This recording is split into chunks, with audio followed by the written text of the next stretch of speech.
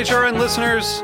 As we celebrate our 15th year, we are deepening our commitment to giving voice to the next generation of food systems storytellers, and we need your help. Our internship and fellowship programs help activate new possibilities for underrepresented and underestimated young people through experiential journalism, audio engineering, and production training.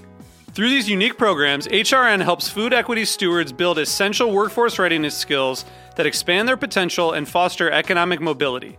Please consider supporting these critical programs. And with a minimum donation, you can be entered to win a dinner for two at an amazing restaurant in one of 8 cities and tickets to a concert at a great venue in one of those cities. We have incredible partners across the country who have donated, as they also share our passion for helping to educate the next generation of food systems storytellers. Check out heritageradionetwork.org/15 to donate and enter to win today. That's heritageradionetwork.org/15 to donate and enter to win today. And make sure you donate before March 31st. Thank you.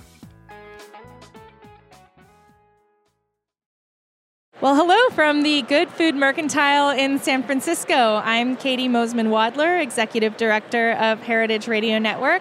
And my first guest today is Colin Davis, co-founder of Shacksbury Cider in Vergennes, Vermont. Welcome, Colin. Thank you. It's awesome to see you guys out here. It's great to be here. And congratulations on the win for Shacksbury Dry. Awesome. Thank Good you. Food Award, number Thank 2 you. this year.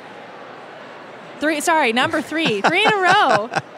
Not 3 in a row. We skipped last year, but yeah. Well, that's huge news, and obviously we are enormous fans of what you guys are doing. Thank you. And we've been missing Vermont since we were just up there in October, but I'm sure that you guys have been a little chilly lately. Oh, it's been pretty brutal. I grew up in the Midwest, so I'm used to cold, but yeah, it's been a rough winter so far. Oh. Yeah. Well, my heart is with you. I've definitely been through a few of those, and I'm glad to be having a little milder experience. But it's beautiful in San Francisco today. It is. It's really We're nice. at the Festival Pavilion at Fort Mason Center, and we're right on the water, and the sun is shining in. And we're here in the midst of the floor of all of these crafters who are here for Mercantile. And I wanted to start off talking about something that was a big theme last night at the Good Food Awards ceremony, which was this theme of collaboration. And I know that you guys work with a really large network of people in a lot of different industries, but I was hoping that you could maybe tell us about some of the collaborations that have been surprisingly important and great for you as a business. Yeah, so I think our business was built on a collaborative model from day one. We work closely with a cider maker in the UK called Once Upon a Tree, and also in Spain, Petrotegui. And so we've always just felt like there's so much to learn, just in cider making. It's a great way to do that. Collaborations are a great way to hear about how other people are doing things and share ideas. One collaboration we did last year that was really fun was with Momofuku.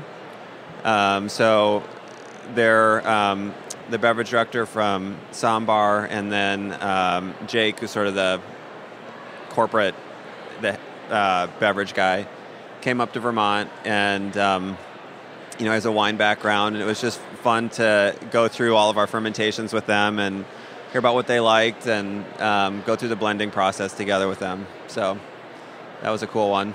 Tell us about the outcome of that. Do you have kind of the tasting notes for that one? Yeah, so it was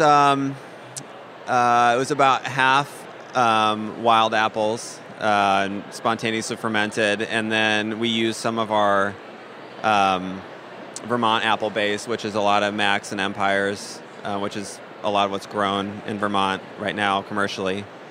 And so it had a little bit of the yeasty, earthy funk of some of our wild fermentations, and some of the clean, floral, bright aromatics of the dessert apples. A little bit of sweetness. It's really nice. Yeah. And Shacksbury as a whole has a really clear sense of design and sense of self on your labels, but I wanted to talk to you about another collaboration with an artist for your recent label. Yeah, so we did, it's something that we've thought about for a while, collaborating with artists, and this opportunity just presented itself. We got hooked up with an artist named Will Bryant in Austin, and he really liked our cider, and we loved his art, and so we did a limited can release that we're calling Deer Snacks. Love the name. For two reasons. One, it has a bunch of wild apples in it, and when we're out foraging, that's the only complaint we ever hear from people is, if we ask if we can pick from their trees, is, make sure to leave some for the deer. People are very concerned about that in Vermont, hunters especially. But also this guy, Will, in a past life was a DJ, and I think his DJ name was DJ Deerhoof. Really? Yeah, there was Deer something. I think Deerhoof was maybe it. So just felt like it was made to be. So meant to be. Yeah. Yeah, that's incredible. Yeah. Well, something that Shacksbury does so well, I think you guys are the leaders in using foraged apples, and you alluded to that just now. Anything exciting in the last year with foraging developments? And I know you have a tidbit to share with us, so I wanted to mention that. Yeah, so when we go out and forage, the ultimate goal is to find trees that we want to propagate. And it's really, it's maybe a 1 in 1,000 kind of a deal. So we look at lots and lots of trees. But the first small handful of trees that we picked in 2013 to go back and cut scionwood from finally bore fruit in the orchard this year. And so we were able to take that fruit and go taste it next to the mother tree, which is really exciting. And how did it compare? It was really similar. Basically the only difference is the orchard grown fruit is about 50% bigger. Wow. And has a little bit more moisture in the apple, but it was surprisingly similar. That's amazing. Or I guess it makes sense. Yeah. But it was grown at a different site for a lot of them. But well, congratulations on your babies.